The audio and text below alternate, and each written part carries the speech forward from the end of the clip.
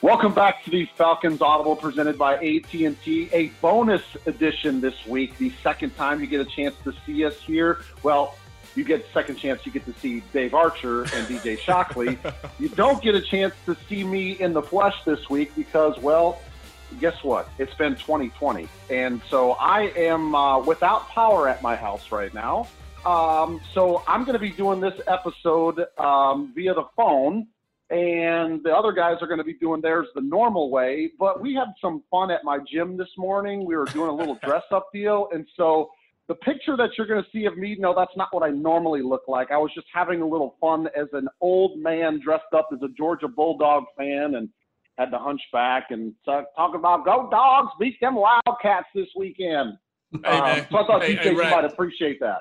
Right. It don't matter. We got the best fans in the entire country. So I'm glad you're finally on board. Whether you want to have a hunchback or not, they always support, baby. So it's all good.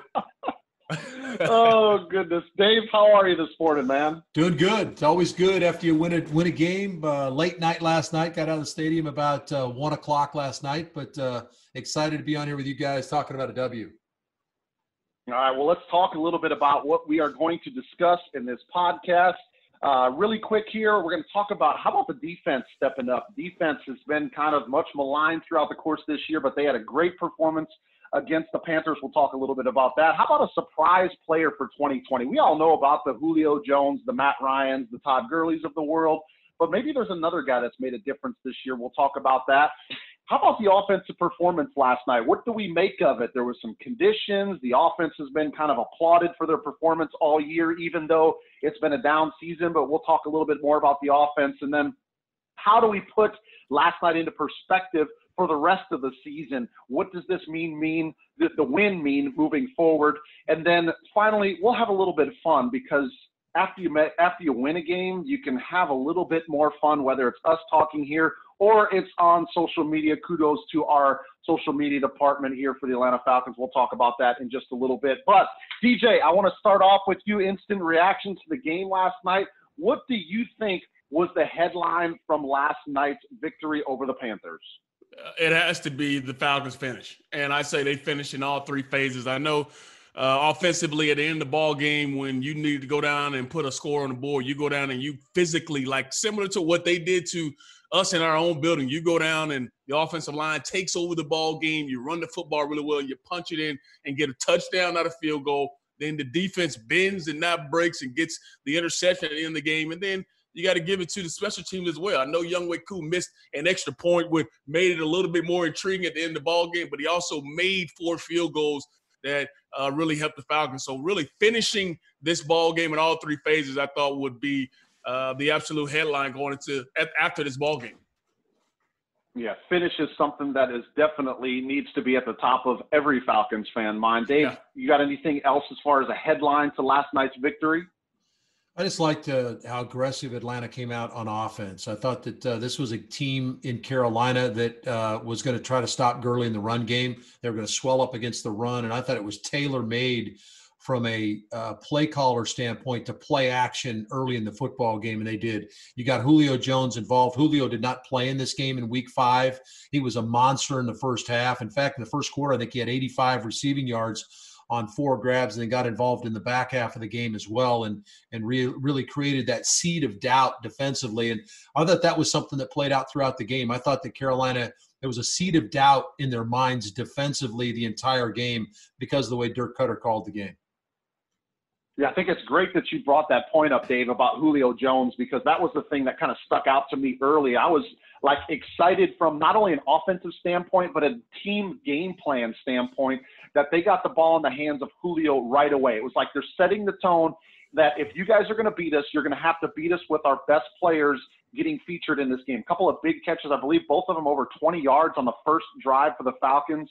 So I like the fact that they got one of the stars involved right away, and it wasn't like you had to wait until the third quarter to get him some action. And if I would say the headline for the victory over the Panthers, I'd say all 3 phases, because there's been many a times this year where it's been a 1 or a 2-phase game for the Atlanta Falcons, meaning offense, defense, and special teams.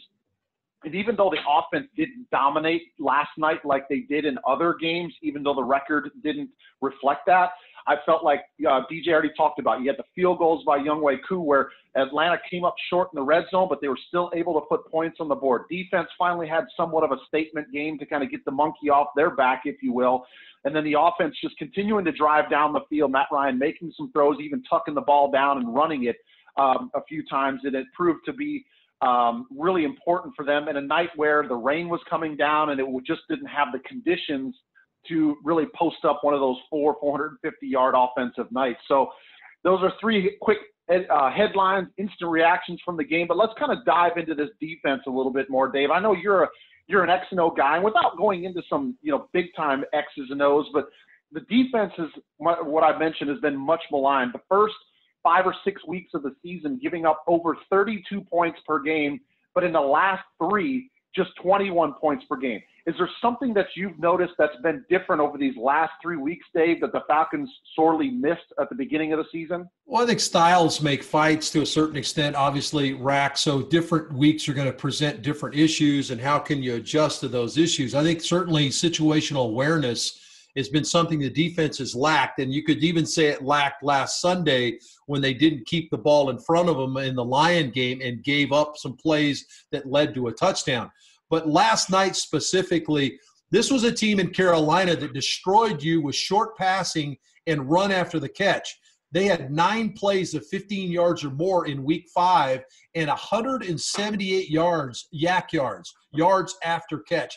Atlanta eliminated that last night. They took away those short, easy throws.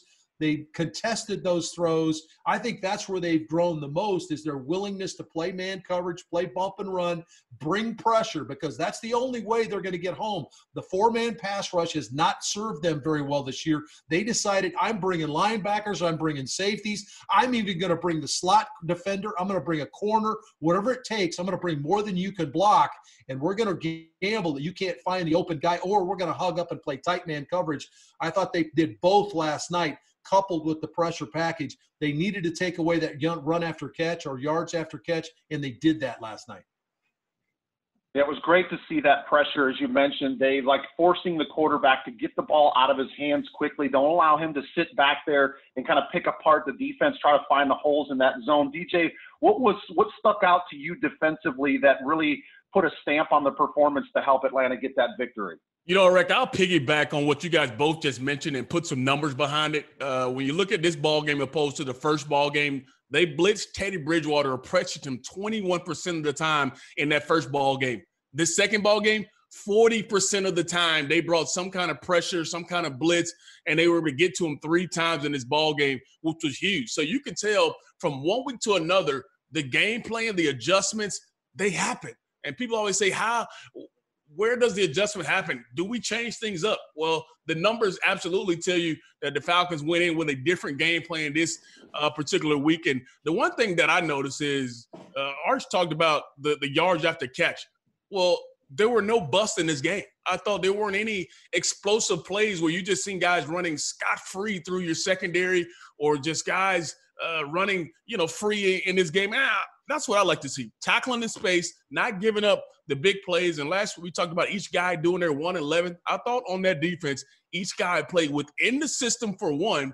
And then, hey, when you played zone coverage and they checked it down, which they want to do, you came up and tackled in space. So when you put all those things together, you have a pretty good defensive performance. And it looked like Teddy Bridgewater was under some kind of pressure throughout this ballgame. It was definitely uncomfortable in the pocket. And fellas, I'll add one other thing to that, guys, and you tell me if I'm wrong.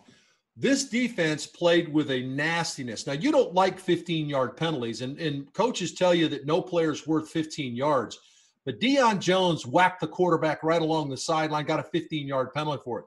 Charles Harris gets thrown out of the game because of his hit. Now, you don't condone those type of plays, but it affected the quarterback, unlike we've seen in recent years. Atlanta played with a nastiness on the defensive side of the ball, right to the edge of the whistle and even past the whistle. And again, you can't play that way every week, but I did think that it showed a little bit of teeth that you hadn't seen from your defense, a little bit of willing to growl and get after you. And that kind of transmitted into the quarterback, and I thought the quarterback played some tentative football.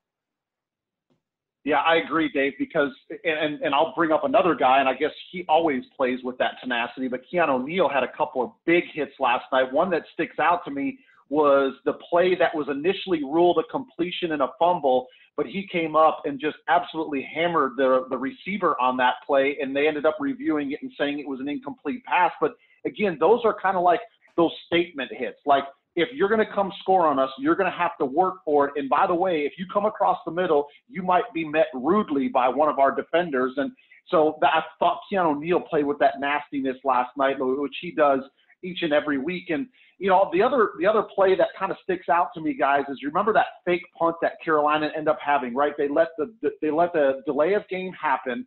Atlanta switches to their punt return team, I believe, and then they run the fake punt. They get the first down. That's where they ended up having the personal foul, I believe. And if you're a Falcons fan, you're probably like, oh, gosh, here it goes again, like a chance for them to take a lead. Yeah. But what happened, Dave, is that they buckled down and forced a field goal instead of giving up a touchdown.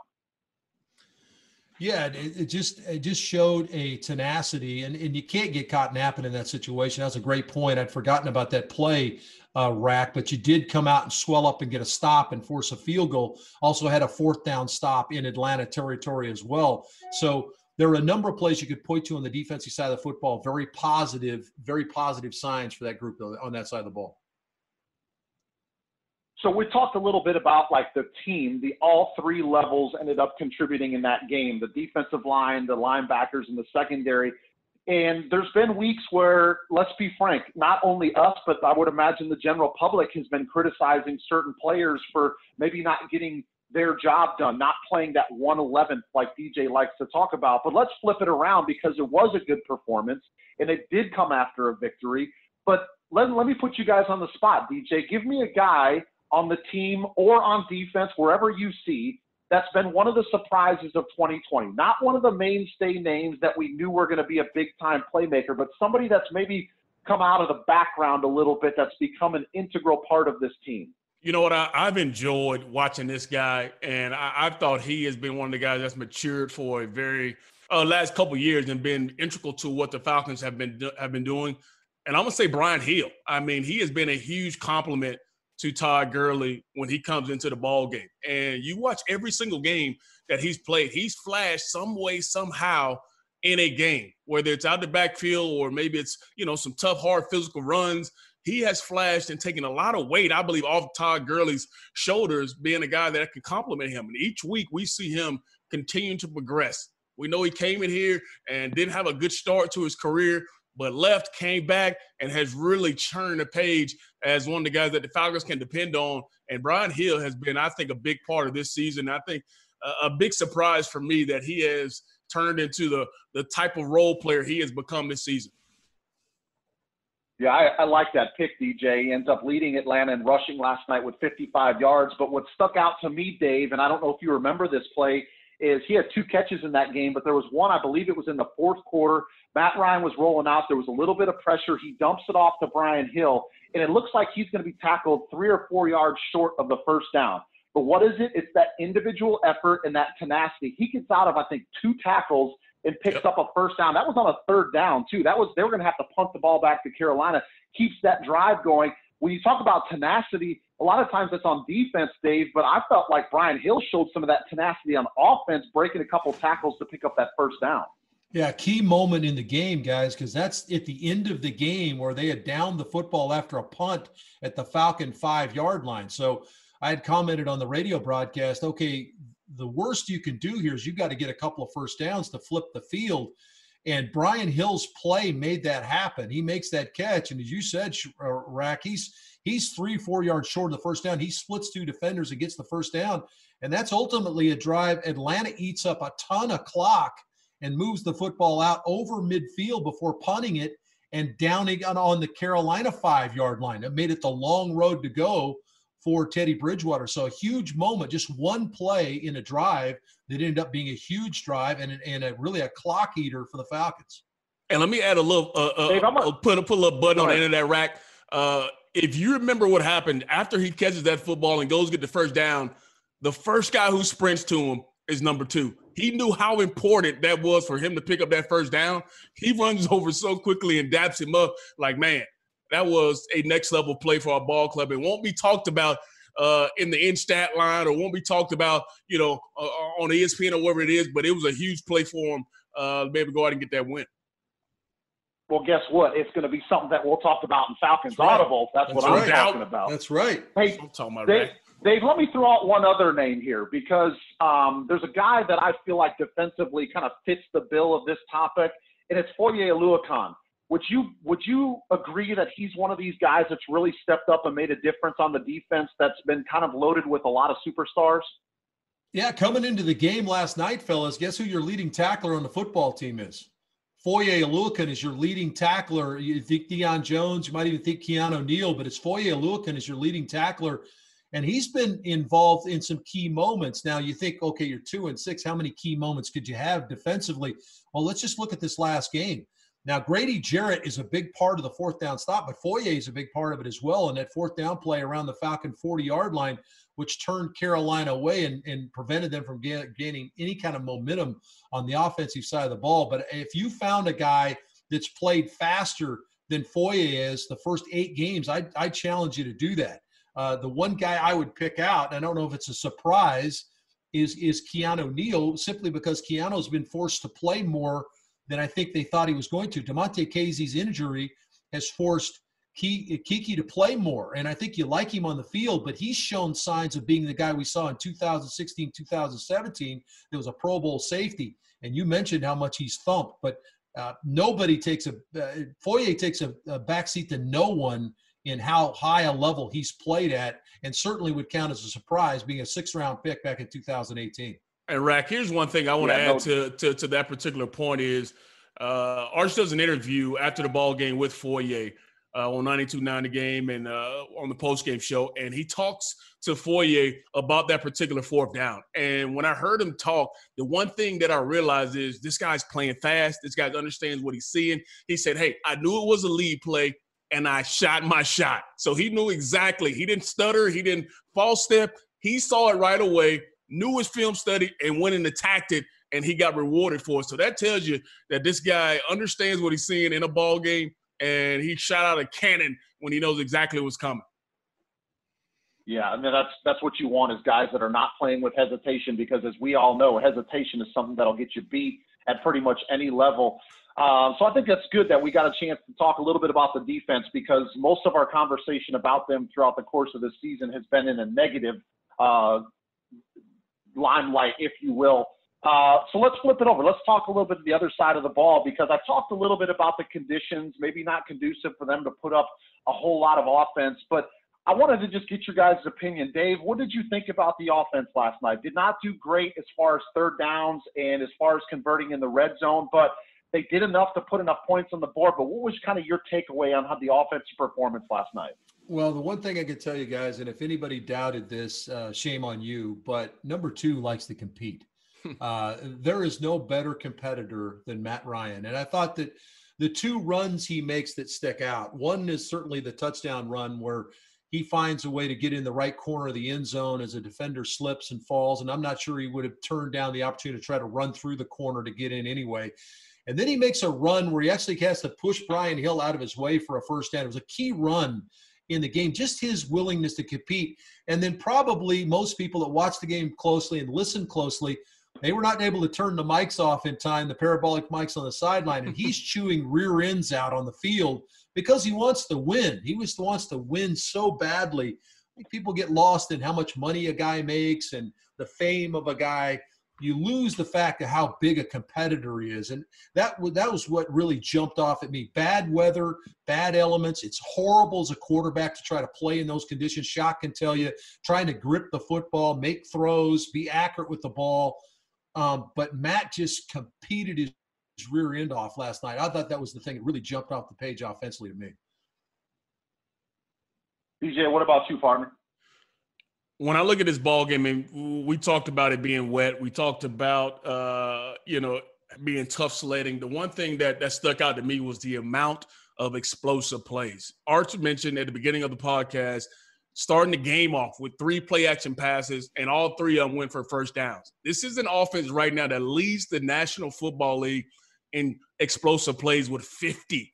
That's 16-plus yard or more pass plays. In this ball game, the Falcons had 9 passes of at least 16-plus yards in this ball game. That is a backbreaker for a defense to give up those chunk yardage plays throughout a series or throughout a drive or throughout a ball game. And the Falcons were able to do it in the rain and knowing they were going to throw the football. So you got to give a lot of credit, like we mentioned earlier, to Dirk Carter. You got to give a lot of credit to this offensive line for being able to hold up. And then you got to give credit to the guys catching the rock and Matt putting it in position for these guys to throw it. I know Matt had the interception, but there are so many times throughout a ball game where he may have pressure in his face. He's letting that football go on time to a spot because he believes and trusts that his receiver is going to be there. So when I look at this ball game, the amount of explosive plays is just remarkable. And the fact that they're able to get this done is pretty cool to watch. Yeah, DJ, first play of the game, 24 yards to Julio. Second play of the game, 28 yards to Julio. Third play of the game, 11 yards to Hurst. And just like that, snap your finger, Atlanta's already on the 12-yard line. Yep. And so you talk about setting the tone offensively. I think it's a great point that you've made, and we talked about it throughout the course of this podcast, is really – just like Foye said, I had to shoot my gun, right? Like, that's exactly what Atlanta did to start the game off, is they shot their gun, they get down. And I'm sure Carolina's sitting on their heels 3 plays into the game saying, wait, what just happened here, y'all? Like, they're already on our doorstep of scoring. And the Atlanta defense, or excuse me, the Atlanta offense just came to play in the game last night, which was huge for them. All right, guys, let's have a little bit of fun as we close this podcast out, because I think that, when you're in a down season like it's been for Atlanta, and we've had to come on and we try to be as positive as possible with this podcast and try to take things, spin it forward. How is it going to make a difference for the rest of the season?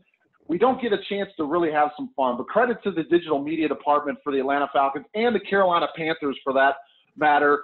They've been having some fun with each other over the last couple of years on social media, on Twitter, and the victory for Atlanta last night just happened to give our digital media team a chance to have a little bit of fun back at Carolina, and I'm sure you're going to get a chance to see some of them. But, Dave, what'd you make of some of the pregame videos, postgame videos that were cut up, National Cat Day, little jab back at the Carolina Panthers, and them having a little bit of fun on Twitter after the victory? Yeah, we're in that era, right? I mean, where the fans can be a little more interactive, and certainly the clubs can have a little bit more fun with it. And you hope that most teams don't take offense. This is all in fun, all in a part of the rivalry. I got asked this week about the rivalry. Does Atlanta consider Carolina a rival? And I kind of chuckled a little bit, and I said, well, we have the Saints, and so that's one that's always going to stick out. I said, yeah, I guess they would consider Carolina a rival, but usually when you're a rival, you have to win some of the games. And so I threw a little fun at them too, just a little verbal jab. I think now after the victory last night by Atlanta's like 29-13 or 28-13 or something like that in the series, 28-14. So you have to win a few. But it's fun. I think it's all in fun, and hopefully people keep it in that perspective. I know we have a few people out there that are a little bit over the top from a fan standpoint that you get way too caught up in it. But let's make sure we keep it in the proper perspective. I thought it was a lot of fun. I think both sides had fun with it, and ultimately Atlanta has the last laugh. DJ, I kind of got a kick out of the one that the Falcons ended up putting out in the fourth quarter where it said, can we skip to the end, just because the Atlanta fans and people in the organization have been through some pretty rough fourth quarters. Like, can we just get to the end and find the result of this game? Yeah, that's the one that I would say is my favorite for sure. When you look at it, of course, everybody's going to talk about the Falcons season and what has happened, what's transpired in the fourth quarter, giving up all the the losses at the end of the ball game. But then you get a chance to kind of have fun with yourself, but also at the expense of a division rival. So the skip to the end is definitely one of my favorite. I love the National Cat Day as well with the score at the end of it. So kind of fun to be in this era where you can have those kind of fun and people not really be so serious about it and have a good time with it. So shout out our staff, man. It's good. I love the fact that we're not just taking the brunt of all the fun. We're actually giving some and shooting it out. Yeah, it is definitely fun to have some positivity because, look, we all need some positivity in this 2020. Like, I can't even join you guys on video, and you can't see my face. You get to see this dressed-up costume face of me sporting my old man look with my Georgia Bulldogs gear on. But, hey, we'll have a little bit of fun with it. That's all good. All right, so Falcons get the victory against the Carolina Panthers. They'll get a little extra time as they just came off the short week. They're going to take on the 2-4 Denver Broncos next weekend in Atlanta. That will be November 8th already, so they got about 9 or 10 days to rest, recover, and get prepared for that one. Hey, before we go, DJ and Dave, I just wanted to wish y'all a happy Halloween. I hope you guys have a great day, and I hope you guys dress up as something fun, maybe a little bit better than my old man get up. Shock, what are you dressing up as? Oh man, I don't know, man. I got a couple costumes at the house that maybe my wife will let me rock and wear, but we'll see what happens, man. I don't know, man. How about you, man? No behind the curtain stuff? You gonna let us behind the curtain? Let us know what it is? Nah, maybe I'll just tweet it out so everybody can see it if that happens. How about you, Arch? I think I'm gonna drop the Michael Myers on him this week. I'm gonna revisit the classic Halloween. I've got a Halloween mask, Myers Halloween mask. Yeah, I'm gonna drop the full fright on the kids. I assume the kids are coming up the hill. They got to come all the way up the hill up here to our house. So if they come up here, I got to give them a good scare, a little Mike Myers. It's messed up, Arch. Just to go scare the kids. Make it worth their trip, huh? Nightmares is Arch. Hey, that's some great stuff. So, fellas, I appreciate y'all joining me. Good to see, or from my perspective, hear you guys twice in 1 week. And we'll be back at our normal time following the Falcons game against the Denver Broncos. BJ, Arch, I appreciate it. Good to see you guys, kind of, in air quotes. Y'all have a great Halloween weekend. Same to you, Rack, man. Oh, man, I appreciate it, man. That's going to wrap everything up here for the Falcons Audible presented by AT&T. Falcons get their second victory of the season. We'll be back to chat with you once again after they face the Denver Broncos. See you, everybody. Have a great day. You're listening to Falcons Audible, presented by AT&T.